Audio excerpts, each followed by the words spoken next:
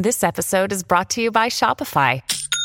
Forget the frustration of picking commerce platforms when you switch your business to Shopify, the global commerce platform that supercharges your selling wherever you sell. With Shopify, you'll harness the same intuitive features, trusted apps, and powerful analytics used by the world's leading brands. Sign up today for your $1 per month trial period at shopify.com/tech, all lowercase. That's shopify.com/tech.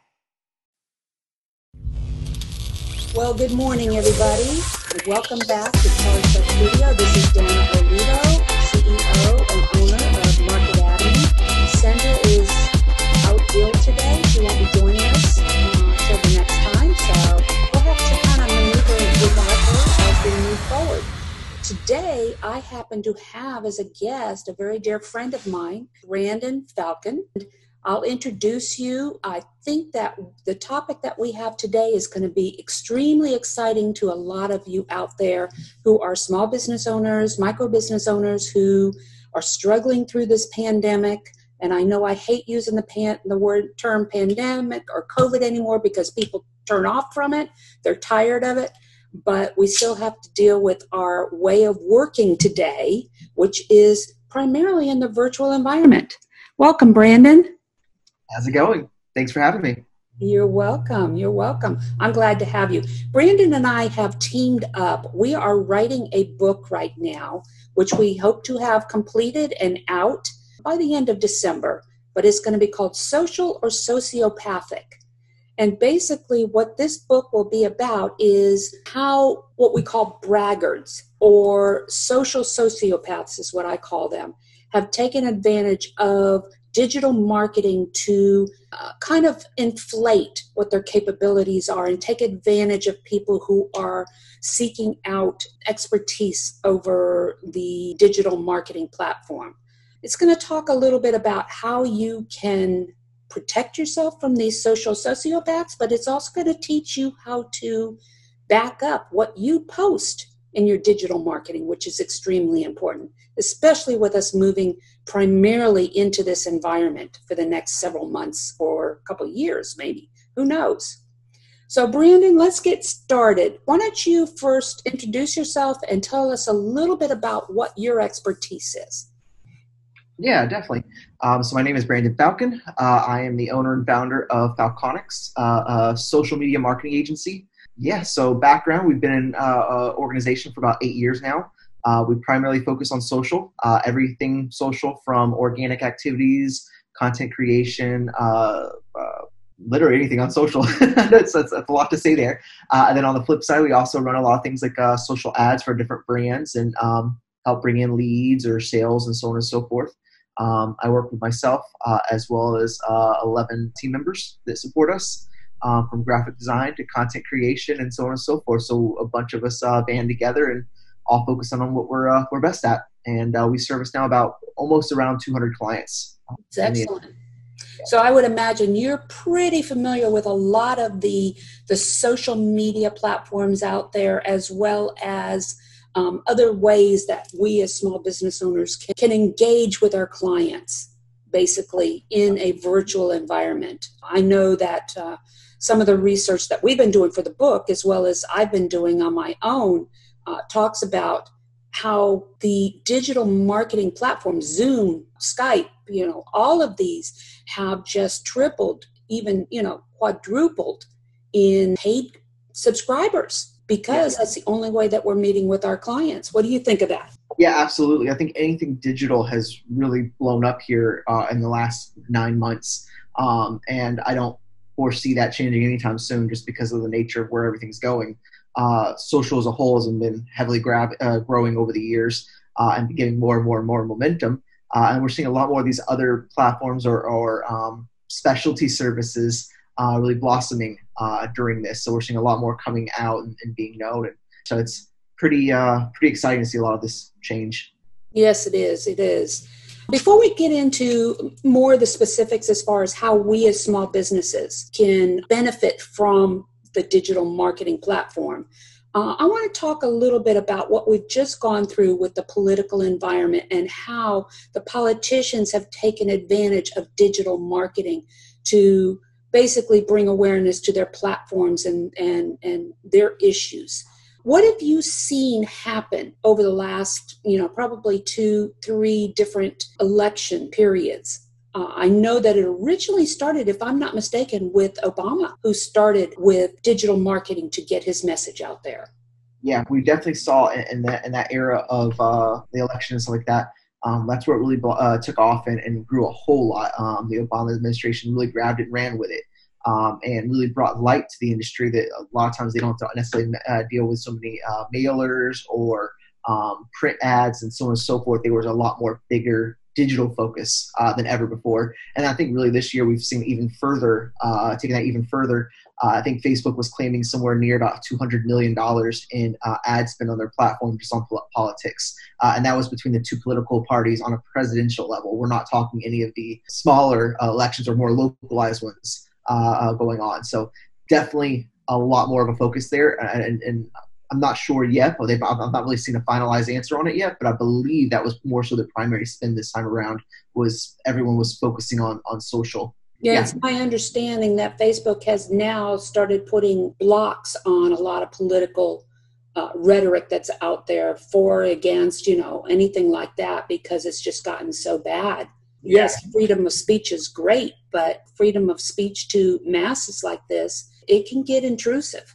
Absolutely. This morning, and we actually briefly talked about it in a separate meeting, that Facebook administration, more so Mark Zuckerberg, had come out and said that he is advising his leadership in his company to start to limit any type of content coming out that did not support the Biden administration taking over, and they were the official winners and such. And that's a strong stance because we've never really seen a social platform take a stance that they're going to help encourage one message only. Though it does look like they're the winners, the government still gets that opportunity to run through and finalize. I believe they said December 14th, but this is the first platform saying that they're just going ahead and say the message is this versus that. Yes. And I agree with you, but that is not the platform to be doing that. I mean, right. You look at CNN, and CNN has been Biden all the way, And I'm not saying that you can't have your own, but when you speak for the public, okay, and you've got a platform that serves the public, it is not your obligation to restrict freedom of speech. I agree if it's something that's going to harm somebody or something like that, suicide awareness, being careful with those kind of things. I understand that. But when you're talking about freedom of speech, your political views, and stuff and things, just because you run this platform, when you own this platform, does not give them the right to be able to silence those that don't agree with the Biden election. So, I agree with that. Anyway, moving forward, let's talk a little bit, first of all, of what you have seen that's happened since COVID started with your 200 clients that you have. What have you seen the reaction from those clients and what you're having to step up and provide for them, first of all? Yeah, definitely. So I think all of us in the beginning when COVID really was becoming mainstream around March time, I think a lot of us went to fear factor in the first place and okay, what does this really mean? And once we really overcame that, or I've seen it in our industry, about 2 weeks into that, that's where things started to calm down a little bit. And people were like, okay, you know what, my business is not going to be gone overnight. We just have to figure out how to survive and push through. So one of the things we started doing was jumping on separate meetings with our clients to help encourage them and work with them on what are we going to do over this time period, how are we going to transition. And we assisted many of our clients of every size, from little bitty startups and one-man armies to larger organizations to switch gears and put a heavier focus on that digital footprint for their brand and such. And it seems pretty successful. So far, we've not, luckily, a blessing, we've not really lost any clients or our clients have not lost too much that it's caused our business to go under, nothing of that sort. For the most part, we've been pretty stable as our organization, and our clients' organizations have stayed pretty consistent. We've all seen a dip. We've all seen, obviously, the fear factoring in, but the businesses as a whole have stayed successful, which is giving me hope that obviously as a country we're resilient, and as small businesses that we're resilient and pushing through. So right. I think the biggest hurdle that we had to overcome at the beginning of COVID is we hadn't worked virtually when it came to, I mean, a perfect example is my sister is an assistant dean at Daytona State College, and she called in a panic because all of a sudden she couldn't conduct her classes, and they had basically told her, you need to start doing your classes online. Well, she had no idea what tools were out there or how she should do it, and the college wasn't really helping her at the time. So she immediately came to me and said, Dana, how do I do this? How do I conduct my classes online and assess my students, and all this other stuff? So she had a rough time, but it really only took her about maybe 2.5 weeks to get through that period. But you look at students, the kids that were not allowed to come back to school. They missed the last half of the school year last year, and then they couldn't start this year. Not only were they dealing with the fact that there's this pandemic out there that could make them sick, but at the same time, these young kids, and I'm talking elementary students, maybe middle students, okay?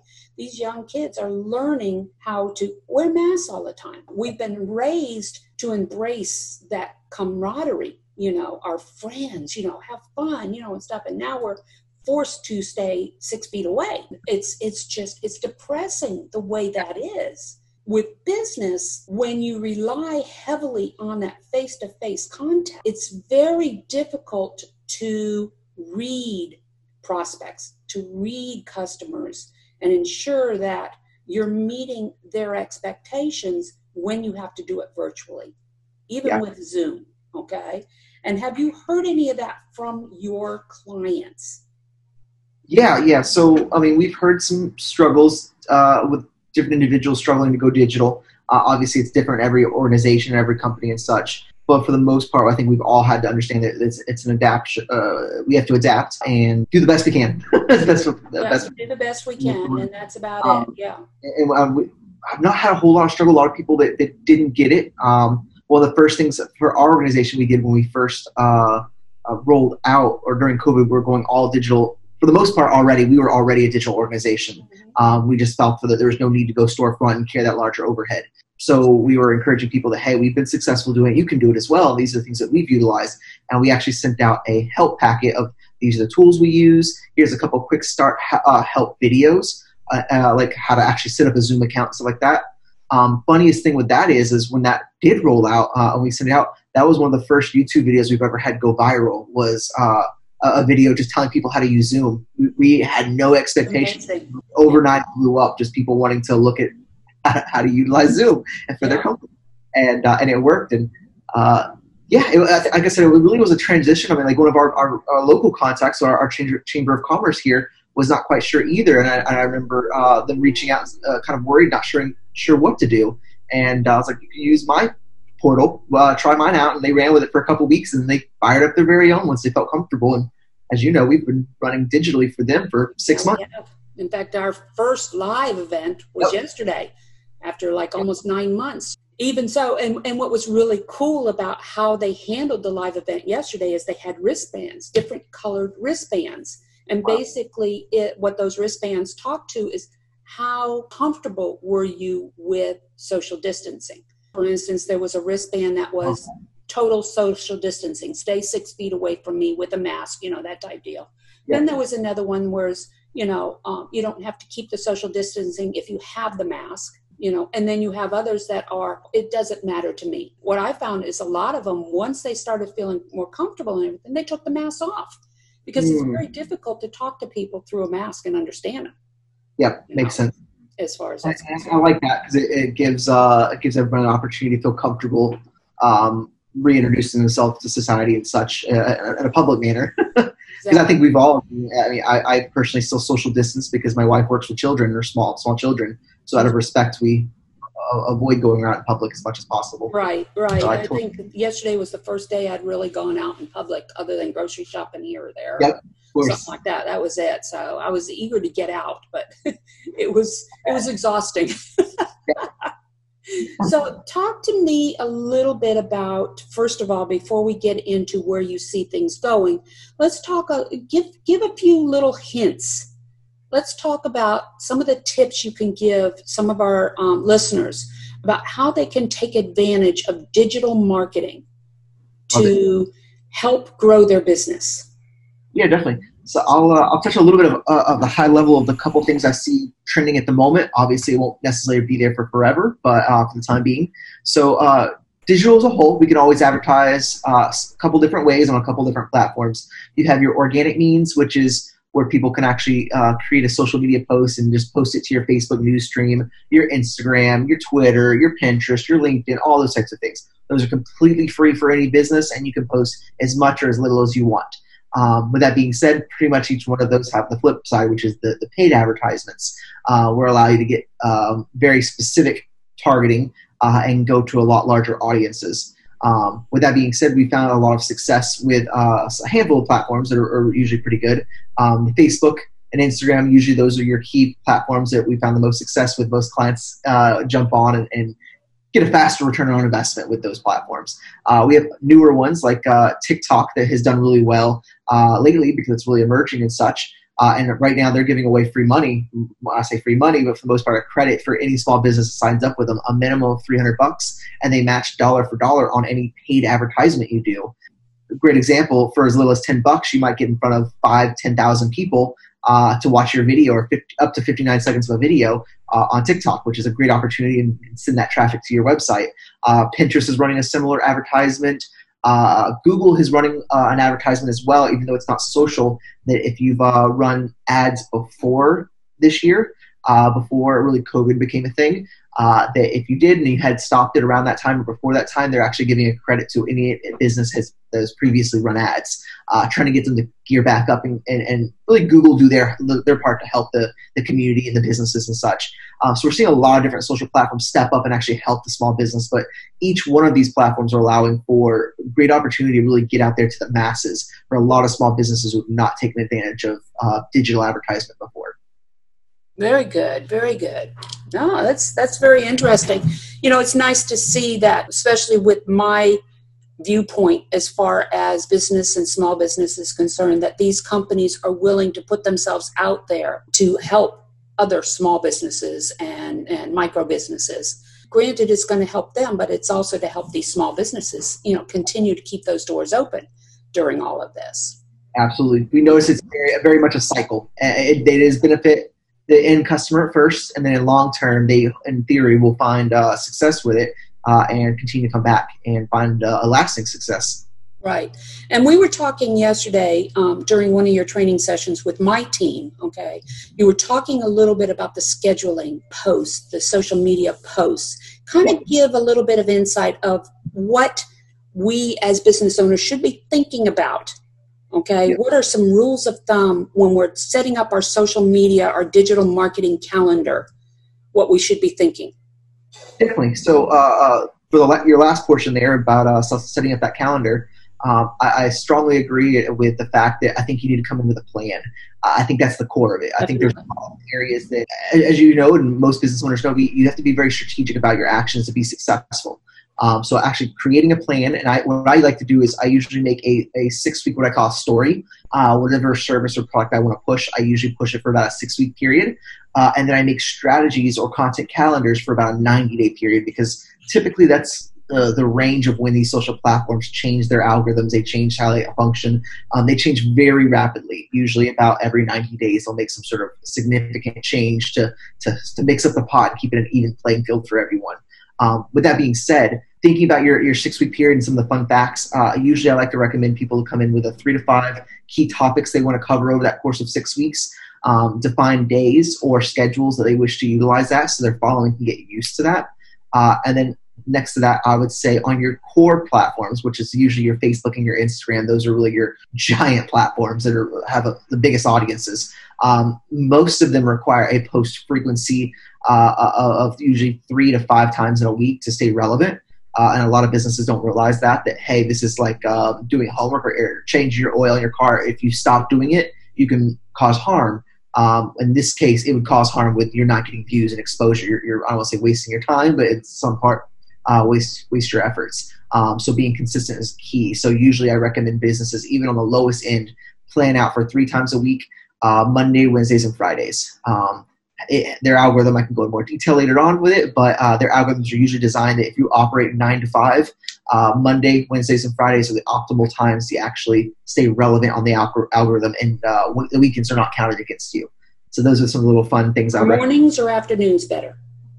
It bases it off of audience. So it actually doesn't, it's not specific to a certain individual or a certain company. It's based off a handful of things. So your demographic, your geofence. So obviously we might end our day at 5 p.m. Eastern time, and on the Pacific, obviously they're several hours behind us. So if you are a national brand, then you would not want to only focus on a certain time zone, of course. With that being said, we've also noticed a lot of times, like say if we're targeting business customers or B2B, posting later in the afternoons or early in the mornings are the best times to get in front of them. And boy, you think about it, I know that's exactly it. I don't personally get to look at my own socials, even though I run it for a company, except early in the morning before I start my day or late in the evening after I end work. Yep, exactly. That's exactly it. That's the way I am too, but that's not necessarily where my customers are. Exactly. And so now, you've talked a lot about the core being Facebook and Instagram, maybe TikTok, that type of deal. But we haven't talked a lot about LinkedIn. And when it comes to LinkedIn, where does LinkedIn fit into? Because to me, LinkedIn is the B2B side of things. Okay. Whereas Facebook, TikTok, and everything, it might be B2C, a great deal of B2C as far as that's concerned. Yeah. What are your thoughts? Yeah, I definitely agree that LinkedIn is definitely a heavier focus on B2B. With, I would say, its secondary goal is acquisition of employment. Is obviously a heavy focus on their platform, getting you hired, getting you a new job, those types of things, recruiting. LinkedIn does find a lot of success with that, and posting regular business-related content on LinkedIn is definitely, you will find a lot more success on that organically than you will on other platforms like Facebook and Instagram. Reason being, the platform is not as saturated as Facebook's and Instagram, so they actually allow a lot larger organic reach. Well, I think LinkedIn brings that credibility aspect to it, because of the fact that because you're dealing B2B, a lot of times if you need additional help for something, like I've gone to LinkedIn to find resources down in Brazil when I was down in Brazil, come back, say I'm looking for this down in Brazil, and I did get a lot of response from that. For those of you who don't understand what we're talking about when we say B2B and B2C, we're talking about business-to-business communication or business-to-consumer communication. So I thought I'd better explain that before we go any further. We kind of forget sometimes that the audience is not familiar with the business lingo sometimes. I use LinkedIn a lot. I probably got a larger audience on the LinkedIn side because I'm a consultant. And as a consultant, it's more B2B than it is B2C. Although with the new products I'm introducing, that's where Facebook comes in, and Instagram, and this podcast, Charged Up Studio. That is a B2C more than it is B2B, as far as I'm concerned. So we've got probably about 10 more minutes here. And what I'd like to talk a little bit about now is, where do you see all of this going over the next several months or years? Have you done have you followed any of the research, the statistical facts or anything like that? I mean, me personally, I don't see an end to this. Even if we see an end to the COVID per se pandemic, I don't see an end to the new way of working, the virtual remote workforce and things like that. So where do you see that the future holding as far as what you do for your clients and your business? I definitely think that the world is going to continue to stay remote for. I think there's a lot more opening now that the remote is acceptable. There's a lot more software and tools that these companies have been announced or seen that allow them to still monitor, control access, and the things that their remote employees can do. Been saying that, yes, I don't really see that going away anytime soon. And the reason I say that, I think a lot of us have found success with it. Like I said, before COVID, we were already a digital organization. We remotely monitor and manage and work with our entire team remotely. So I think a lot of other companies realize that, hey, this can actually work. As where it's going in the future, I do think obviously we'll switch back to an extent. I think people realize that we need that in-person interaction that's enjoyable. that we need the communication to be sane, I feel like. But I definitely see a bigger push to being more connected digitally. That's what I believe in seeing as a focus. One of the best examples, I think we've mentioned this before, that before I would jump on a lot of different Zoom meetings and different types of meetings digitally, or a phone call and be sufficient. Now I use almost video every single time just so I get that personal touch, because I feel like that personal interaction is so key. And that's that one area that I don't think you can really remove from business, period, from B2B or B2C. Right. One-on-one interaction. They have to feel comfortable with the individual at the end of the day. And I tell my customers constantly that that's what your business needs to be showcasing. Your business is to serve people, and it's not to serve another business or not to serve the business itself.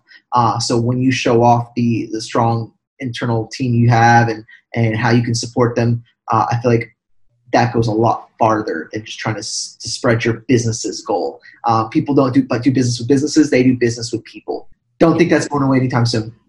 I fully agree with you as far as that's concerned. Being a networker and out there in the field so much, yes, it's been a huge adjustment for me to break away from that one-on-one, especially as a consultant, and move into the virtual environment.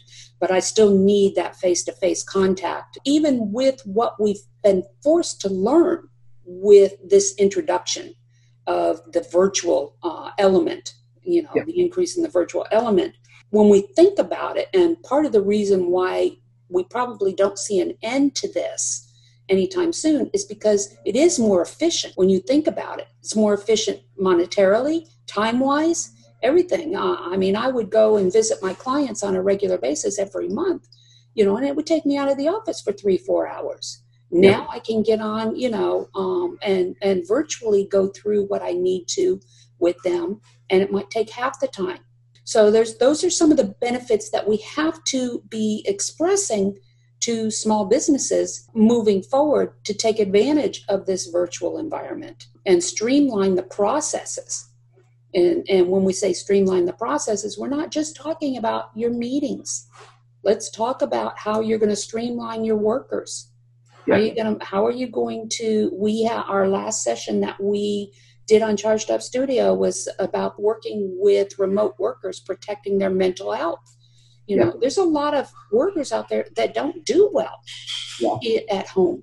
They're not set up for it. My husband and I were just talking about some of his workers, and they don't have a separate area for an office. And they've got the kids running around, and they've got the animals running around, and they don't feel comfortable. But when we start talking about essential workers and those that are not essential being forced to work from home, that's a huge bite that takes out of their self-esteem, their emotional compliance per se. So moving forward, let's close out this segment. I'd like to talk a little bit about where augmented reality, virtual reality, and AI are going to contribute moving forward to improving the customer expectations as well as the data received through that.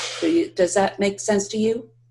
I think so. I'll chop it up in a couple pieces and do okay. So obviously AI, that's been part of social for a while, and really they don't call it necessarily AI, they call it an algorithm. But at the end of the day, it is a process or a system internally, a piece of software that's designed to think through, process, and handle obviously simple and advanced tasks. Facebook's a great example for this. They've really mastered this for obviously you can create your social profiles and you post content, and their algorithm will come out and say, based on certain key factors, the type of graphic, the text, the hashtags utilized, time you post, all these metrics, they'll come to figure out who can see it, how much should be seen, how long it should be seen for, all those types of things. Taking a step further, let's say you're an advertiser and you're actually running ads and such. Before you can actually publish any ads, let's say for instance, like right now when we were talking about the political ones, their entire approval process, their first level was all powered by AI. So once you submit all your information, the AI runs through and says, hey, have you done any of these problematic activities that would cause you to be considered a non-trustworthy resource? And their AI will say yes or no and kick back a response, usually in a quarter of the time what a human would do. Then at that time, let's say, for instance, it got kicked back and you just were not allowed to advertise for some reason, they would send you a message letting you, all automated, and letting you know basically what has went wrong, and then giving you an opportunity to challenge it.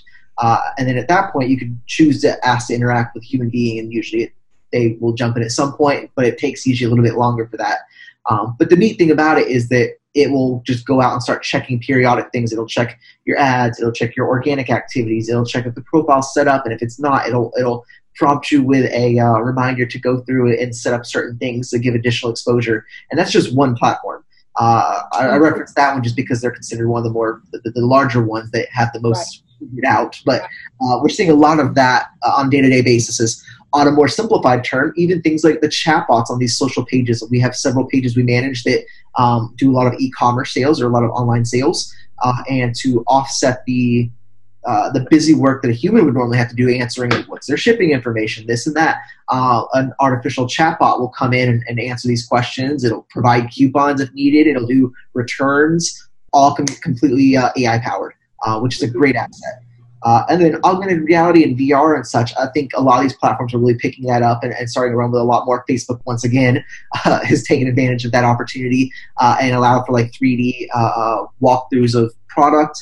I think Facebook and Nike at one point Facebook and Instagram worked with Nike to make 3D renders of shoes that you could physically see hovering around your room or put onto your feet, and you're allowing that augmented reality to make it let you kind of see what it looks like while you can't put them on, which is a great opportunity with something like, obviously, COVID and this that we're going through. It allowed people to really try them on without trying them on. And so I think it's a lot of brands. and that, I think it's important to point that out, because ultimately what we're looking at is the experience. The experience that the user has. And as we get farther into and more in depth into the virtual environment, we want to make things more interesting. We want to hold their attention longer than you traditionally would. What is it, 3 seconds, 4 seconds? Yeah. If you can't capture their attention within that 2, 3, 4 seconds, you'll lose them. So you lose that sale. But if you can engage them through virtual reality, augmented reality, the AI back end of it is the data that comes out of that interaction. Yep. That's where you get those predictive analytics. One of the things I talk with my customers a lot about, I just presented on yesterday, was touch point and understanding each touch point. Social media is a touch point. Facebook is a touch point. And if you can't predict what your customer or potential customer is expecting at every touch point, you're going to miss out on a great deal. And so that's where the augmented reality and the virtual reality will help tremendously. Yeah, I feel when we build out strategies for a lot of our clients, they want that, like you're mentioning with touch points and stuff. We definitely take that into account, and we try to figure out how to utilize social as well as some of these other off-social opportunities to allow our customers to have as many touch points as possible to control that outcome. I think we're up to now around 12 touch points for a consumer to actually believe in a brand and actually do business with a brand. So if we can actually implement social activities in between that and actually control the journey so they actually feel empowered and educated based off of their specific needs, then they have a much higher chance of converting. And then that way we can actually predict and anticipate how much it will cost us to acquire a customer. And that's obviously it's been around for a while, but a lot of the marketers like ourselves have gotten really good at predicting those activities and controlling the result. I tell you what, it's become extremely interesting and entertaining to see, what's coming out of the digital marketing space. When we get this book published, the social or sociopathic book, the social sociopaths is what we call them, to be able to get a handle on that so that we can protect ourselves from losing a great deal of money and time and everything investing in a company or an individual who can't do what they say they can do. And just kind of protecting ourselves. We've got to be looking out for ourselves as individuals and as businesses.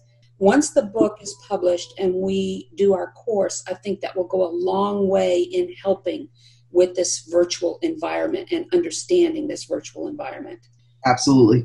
And Brandon, I'm really excited to have had this segment with you. I hope to have you back later on as we get farther into this new way of working and learn some of the new tools that you've uncovered. And then it's definitely, after we get this book finished and published, we'll definitely have to do some kind of a segment on that.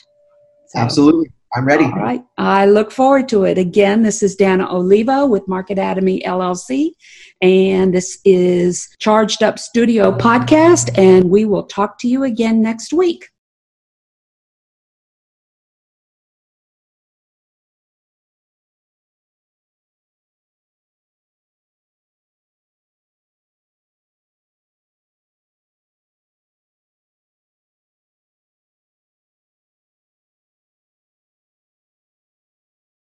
And you can always reach us at info@chargedupstudio.com.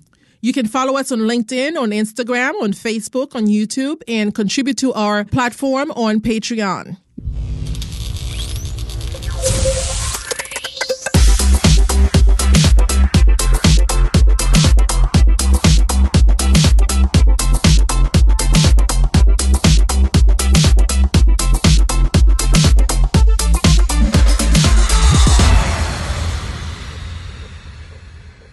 This podcast is a part of the C-Suite Radio Network.